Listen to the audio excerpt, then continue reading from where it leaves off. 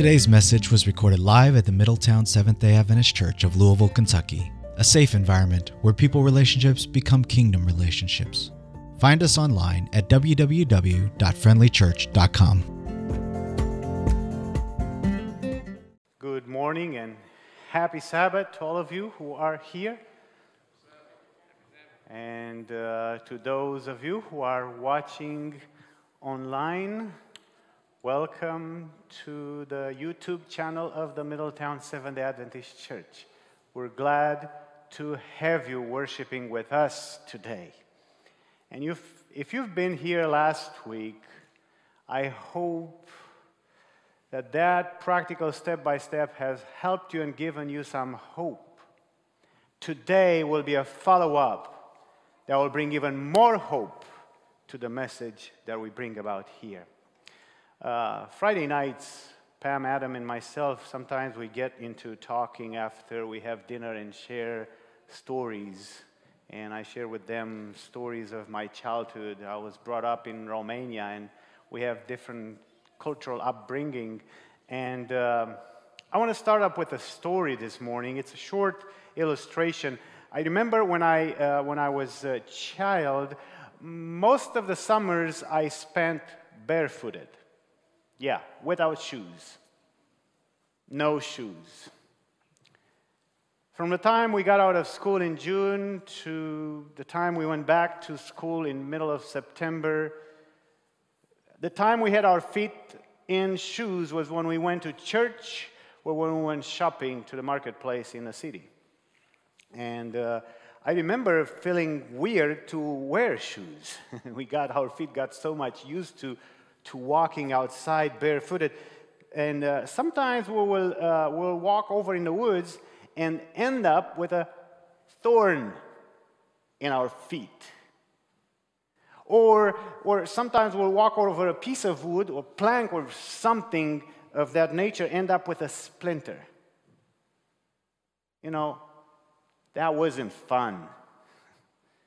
That was painful and annoying, to say the least. Apostle Paul says in 2 Corinthians 12, verses 7 to 9, and you can open your Bibles with me and keep it there for this message. 2 Corinthians 12, verses 7 to 9. I will be using New King James Version, 2 Corinthians 12, verses 7 to 9.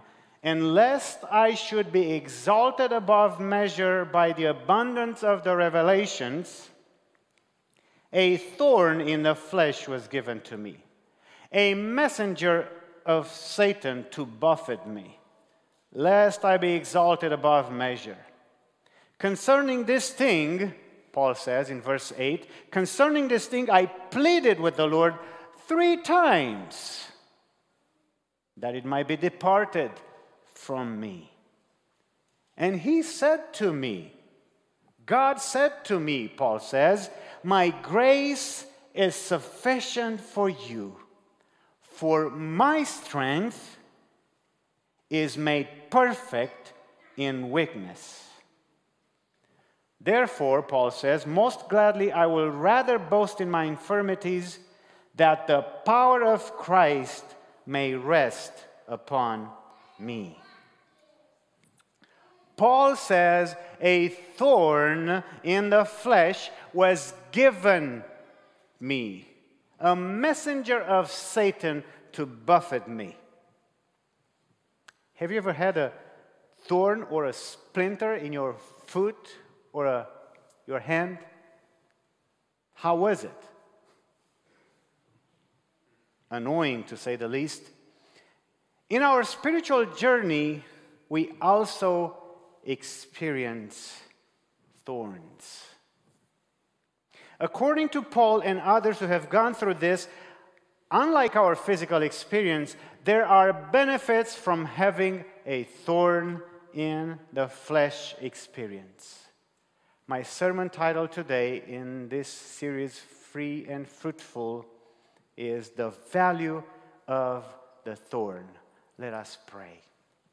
Lord, we open your word today and We ask that you guide my words and my thoughts, and I pray that these words will be your words, to touch our hearts and to bring us hope, to change our perspective, the way we look at things.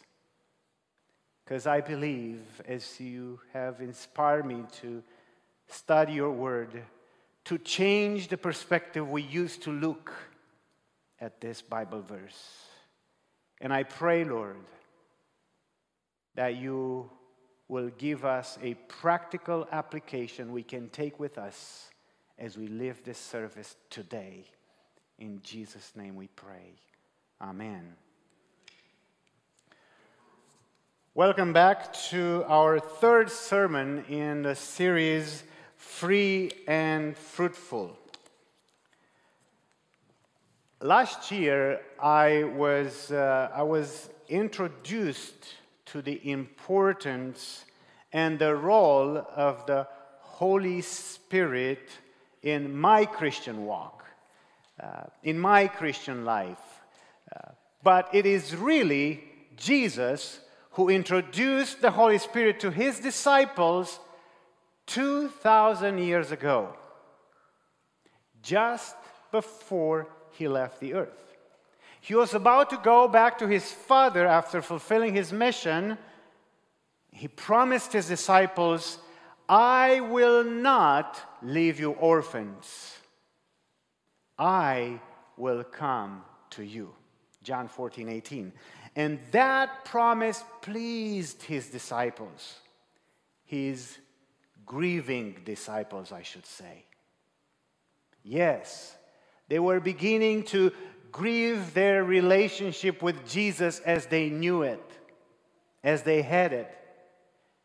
Because he told them that he is about to leave.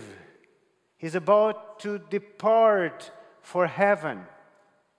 And I want you to put yourself in their shoes for a few minutes. Think about this. Can you imagine this? They woke up with Jesus and had breakfast with Jesus. What would I do? What would you do? What would you give? What would I give to have breakfast with Jesus one morning? Right? Guess what? They had breakfast with Jesus 3.5 years. Start the day with Jesus, then have a chat or devotion with Jesus, and later have lunch with Jesus, supper with Jesus, and went to bed at night in the same room with Jesus or under the same roof with Jesus. They saw Jesus teaching and preaching. They went to church with Jesus. They saw Jesus healing. They saw Jesus casting out devils, liberating people from their spiritual and physical oppressions.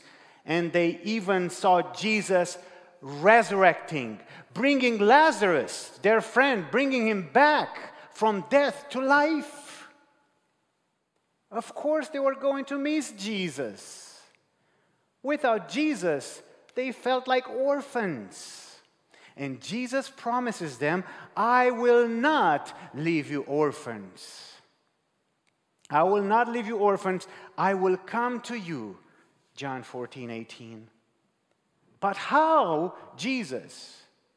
You're going to leave. How are you going to come to us? And Jesus even goes on to promise that I am with you always, even to the end of the world. Well, how are you going to be with all of us to the end of the world? How is that going to happen, Jesus? And Jesus answers,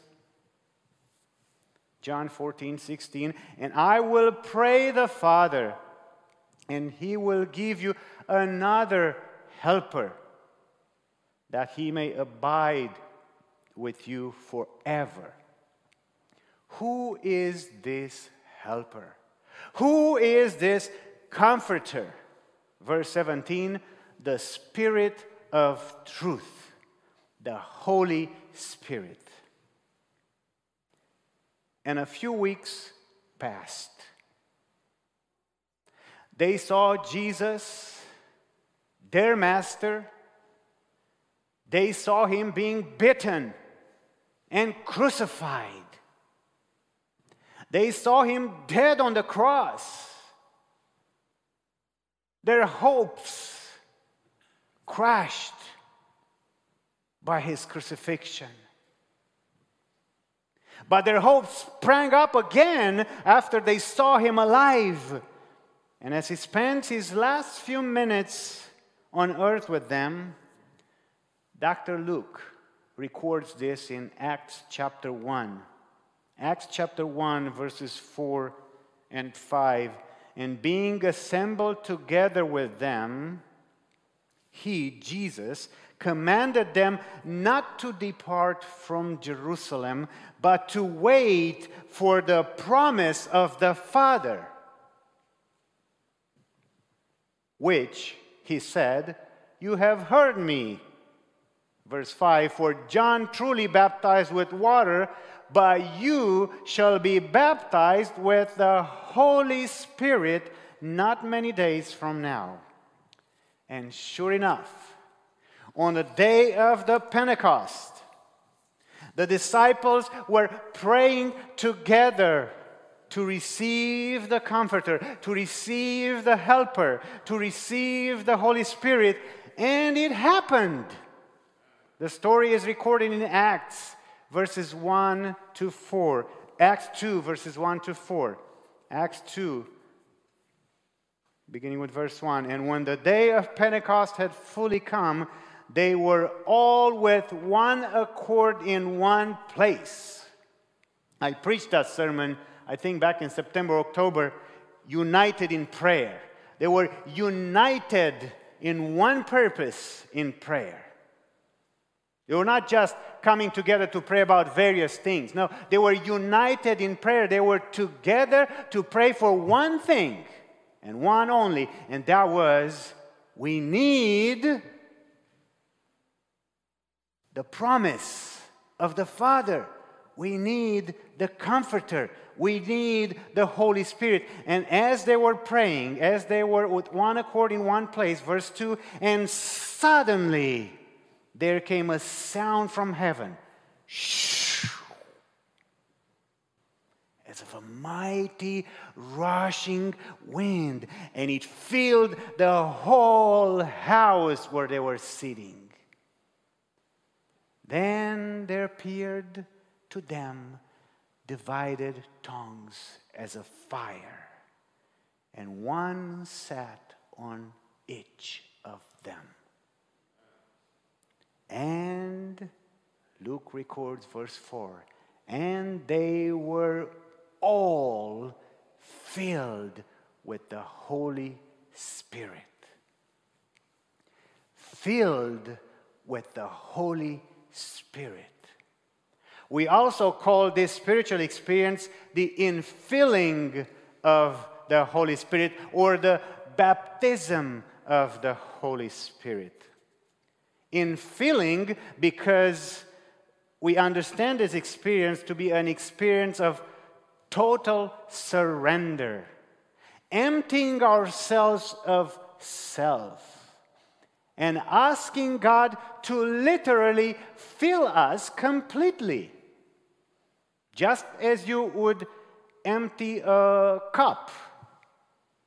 Imagine a cup, and you have some unwanted fluid in it, unwanted drink, and you empty it to fill it back up with a good and tasty drink.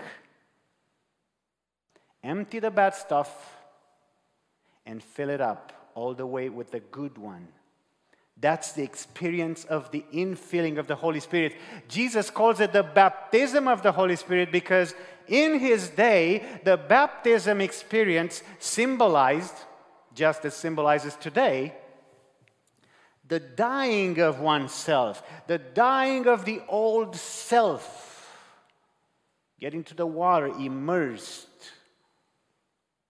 and coming out brand new spiritually as a new creation in Christ. So the infilling and the baptism of the Holy Spirit are two terms referring to the same thing. And I use them interchangeably in my sermons.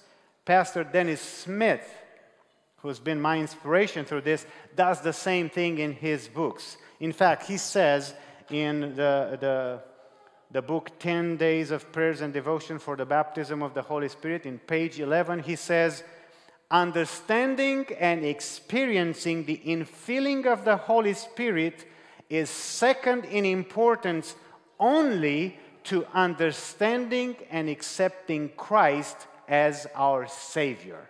Think about this for a moment. Infilling of the Holy Spirit is only second to accepting Christ as your Savior.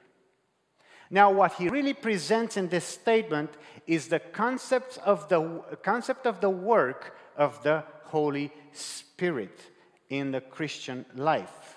The work of the Holy Spirit is double-folded, if you will, or you can call this, you may say that there are two works of the Holy Spirit in one's life. The first work is to convict and convert our hearts, to lead us to accept Jesus as personal Savior, to get baptized in the water baptism, the baptism of repentance. That's the first work of the Spirit. And most Christians accept that. I do accept that. I know you do. Most of us here are baptized Christians, or on their way of getting baptized, because we accepted Jesus as our Savior. That's the first work of the Holy Spirit, to get us to come to Jesus. The second work of the Spirit is to fill us so we can truly live the Christian life and do the works of God. And this is what we've been studying. The infilling of, or the baptism of the Holy Spirit, is what we've been exploring and practicing here at the Middletown Seventh-day Adventist Church since last summer. The daily baptism, daily infilling of the Holy Spirit. I know it changed my life, my ministry, and the way God works through me and in me. I will practice this for the rest of my life. We just started, by the way, a small group on the baptism of the Holy Spirit last week, and I'm so excited for them. I'm so glad they chose to begin to practice a daily infilling of the Holy Spirit, because God will literally remodel their lives. We will have another group start in the fall, and we will continue to present this opportunity to our church and our community every year. At the beginning of this year, about two Sabbaths ago, I began preaching a sermon series called Free and Fruitful, which goes deeper in our understanding of the role as the Holy Spirit, and the function of the Holy Spirit into the life of the Christian. And as we came to understand that as the Holy Spirit fills you and me, it is Jesus now living His life in us and through us. And this is why we produce the fruit of the Spirit: love, joy, peace, long-suffering, kindness, goodness, faithfulness, gentleness, and self-control. When you are filled with the Spirit of the Lord, it is Jesus producing this fruit in your life, because you abide in Christ through the Holy Spirit. That's all this series is all about, abiding in Christ. 2 weeks ago, when I started this, we learned that every Christian has a struggle. We learned that the power of our sinful nature is so strong that it is impossible for us to become free from its control by our own efforts. And we also learned the mistake we all made when we became Christians. We thought we know how to live, and sincerely began to make efforts to live a godly life. The only problem was that we asked God to add to our efforts. And you may say, Pastor Marius, what's wrong with that? What was wrong is that we were not letting Jesus live out his life in us, through us, by the Holy Spirit. We saw Jesus as a separate entity living somewhere close to us, near us, ready to help, ready to give us, to add to our efforts. But he was not in us. And we didn't give him the liberty to live his life in us and through us. And even when we asked Jesus to add to our efforts, we still failed because it was us doing the work and not Jesus. Pastor Dennis Smith writes about Christian experience Christians trying to work their sanctification. And he goes like this. He says, because of their sinful nature's power, these efforts ultimately fail. As a result, they become discouraged, frustrated, bewildered, and even question themselves if they are really a Christian. Have you had that experience? I know I did. Now, last week, we learned that the power of the sinful nature was broken at the cross, and that changes everything in how we deal with thorns in our life. Here's what we learned. Apostle Paul writes in 2 Corinthians 3, verse 18. 2 Corinthians 3:18, but we all with unveiled face, beholding as in a mirror the glory of the Lord, are being transformed into the same image from glory to glory, just as by the Spirit of the Lord. The victory takes place from glory to glory. A step-by-step application, not by our own self-will, not by our own efforts, but by the Spirit of the Lord through the Holy Spirit. And here is what we learned last week. Whenever the temptation comes, whenever your thorns begins to annoy you, whenever the thorn in your flesh shows its ugly head, here is what you do. When you become of that temptation to sin, choose to turn your mind immediately away from it. Now, as I said last sermon, you will not be able to proceed with this if you are not already surrendered and asked to be filled with the Spirit as soon as you roll out of bed in the morning. You need to be surrendered, and you need to have asked the Holy Spirit to live in you first thing in the morning. That's what you need to do. Otherwise, this first step will not even happen. I'm just telling you from experience. This is real, my friends. This is a study of how we can become holy in the presence of a holy God. You need to be surrendered and have asked the Holy Spirit to live in you first thing in the morning. And another thing you must do in order for that to happen, for your mind to go away, is to remove yourself from the environment. See, you can't have the thorn of alcoholism and say, I turn my mind away from the drink while sitting at the bar. Right? So if you are filled with the Spirit will lead you to step away from the situation immediately and then choose to turn your mind away from temptation. And how you do it, you say a Bible verse. You say a short prayer. And if temptation persists, you call someone. Then believe that your sinful nature's attraction to that temptation is broken at the cross. And we'll talk about this in 2 weeks when we're going to have communion. the double victory on the cross. Then believe Jesus is in you and lives through you at that very moment through the Holy Spirit. Ask Him to manifest His virtue in you in relation to that temptation. Believe that He will manifest Himself in you. Rest in that belief and don't fight the temptation. See, when we fight the temptation, we actually are focusing on it. The devil wants us to. Don't fight the temptation. Just thank Jesus for the deliverance He has just given you. Choose and believe. Choose and believe. Those who were here last week or listened to the sermon last week,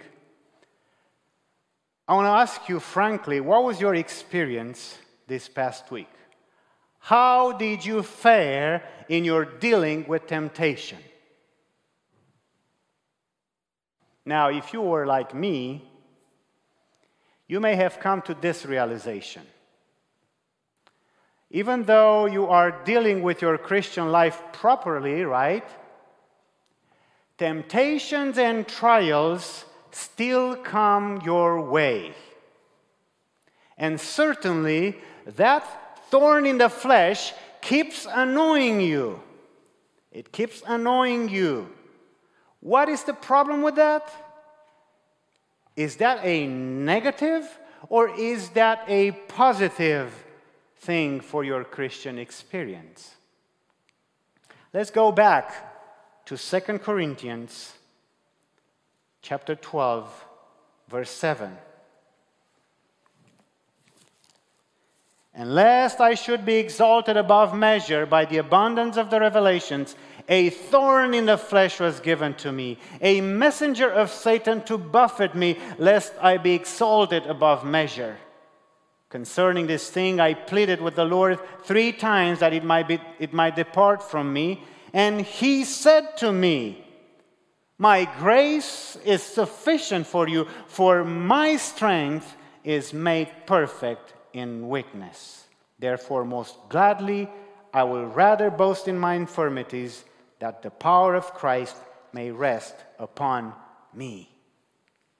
Paul says, a thorn in the flesh was given me, a messenger of Satan to buffet me. If you ever had a thorn or a splinter in your foot or your hand, you know that that's not a pleasant experience.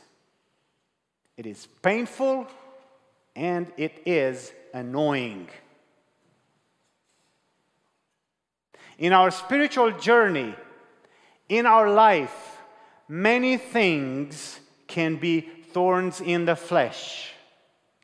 Paul prayed for God to remove his thorn, whatever that was. And if you look at commentaries, there are all kinds of speculations. Whatever that was, God said no. Why? God's grace was all Paul needed in order to deal with the thorn. And listen to this. When God said, my strength is made perfect in weakness, God gave us, through that statement, God gave us an important truth to the reality of our spiritual experience. The weaker we know ourselves to be, and the sooner we stop trying to exert our puny strength to overcome a thorny temptation, the sooner we will begin experiencing God's mighty power in our lives. In other words, the sooner we stop doing our own thing and ask God to add His power, the better off we are. Our own effort to overcome a temptation actually gets in the way of God's power to deliver. See, when we do that, we're looking to our strength and ability to overcome, even though we think we're also depending on God to help us. My friends, God wants to do more than just to help us. He is the victory. Christ living in us is our deliverance from our temptations. When we back away from such efforts and get ourselves out of the way, then Christ can begin manifesting himself in and through us. You have probably heard this saying, let go and let God. This is what it means. Let go of yourself. Surrender your efforts and your thorn. And let Jesus, through His Holy Spirit, live His life in you. And He will be victorious in you. It won't be you getting the victory. The credit goes all to Christ, to Jesus. I want to read you a quote from the book Lessons on Faith by E.G. Wagner. E.G. Wagner was one of the early pioneers, Adventist pioneers. And he wrote this back in late 1800s. He said this: "We have heard many people tell how hard they found it to do right. Their Christian life was most unsatisfactory to them, being marked only by failure. And they were tempted to give up in discouragement.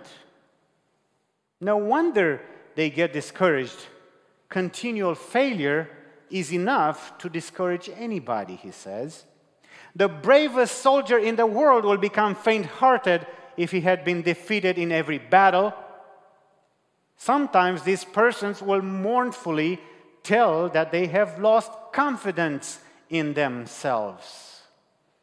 And Wagner continues, "Poor soul, if they would only lose confidence in themselves entirely and would put their whole trust in the one who is mighty to save, they would have a different story to tell. They would then joy in God through our Lord Jesus Christ." And Apostle Paul in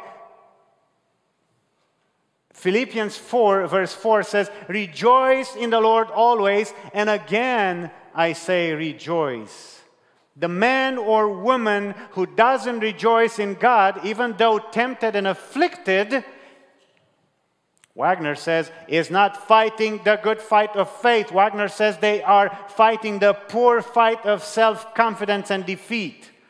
So the conclusion is, yes, lose confidence in yourself. And yes, put your whole trust in Jesus. This is why the Lord will leave some thorns of temptation in your life, in my life. I'm sure you've prayed for God to remove these thorns. They have brought such annoyance, frustration, defeat, and discouragement in your life. However, God leaves them there because He wants you to learn the lesson that His strength is made perfect in your weakness. When you begin to experience deliverance in you, then you will be like Paul, taking pleasure in your infirmities and your weaknesses, because it is not you obtaining the victory, but Christ. And that becomes valuable for your Christian experience. Somebody says it becomes your pearls. You know how pearls are formed? They are really the product of a thorn in the flesh experience. You know, a little grain of sand enters the oyster shell and begins to irritate the mollusk. Every time it buffets the creature, it is covered with a layer of fluid that stops the irritation. Then the irritant annoys the mollusk again, and it is covered again with a fluid coat that stops the irritation. The process is repeated for the life of the mollusk until the end, when it dies, and that irritation, that thing becomes a precious natural pearl. The thorn in the flesh in our life is not the sin in our life. No. The thorn in the flesh, many people believe this. The thorn in the flesh must be a sin. It's not the sin in your life, in my life. It is the temptation. It is the inclination we might have. The propensity we might have toward a particular sin. But it's not the sin itself. See, every time that thorn buffets us, every time that temptation irritates our Christian life, we let Jesus, who is in us through the Holy Spirit, to cover it with his victory he obtained on the cross. See, God leaves the thorn there because as we become victorious through Christ towards sin, whatever they may be, it may be alcohol, anger, sex, drugs, whatever, anything that can cause us to sin and be separated from God, when Christ lives in us and we obtain victory over it over and over again, it becomes our pearl. It becomes the value of our victory through Christ. I met people, real people here in this town who have overcome the power of alcohol, tobacco, sex, drugs in their life. And they give glory only to God for it. For they have a testimony that helps others and encourages others too. Pastor Dennis Smith, in his book, Spirit Baptism and the 88 Message of Righteousness by Faith, he has a section subtitled, Thank You for the Thorns. I thought that was interesting, and I read it. In this section, he writes this: you will come to the point that you actually thank God for the thorns in your life. Why? It is because of them that you experience the amazing delivering power of Christ. Because of them, Christ has become ever more precious to you. You have found him giving you ever-present victories over your temptations, and praises of him fills your heart. Wow. My friends, it is because of the thorn in your flesh that you have come to know and to taste the sweet aroma, the sweet taste of God's grace in your life. And it is because of the thorn in your flesh that you have come to experience the victories that only Christ can obtain for you when he lives in you through the Holy Spirit. You rejoice in your thorns because they are opportunities for God's glory to shine through you as Christ manifests his righteous life in and through you. They are opportunities for you to become more and more like Christ in those areas of your life as he manifests himself in those areas of your life. My challenge to you today, as we end this service, is to change the way you look. And you've been looking at the thorn in your flesh. Rather than seeing it as a problem, look at it as an opportunity for Christ to fully manifest in your life, and let that become the most valuable Christian experience for you. When God uses that thorn to grow you, to make you stronger, to make you better, because you let Christ live in you, that's the value of your thorn. May God bless you all. Amen.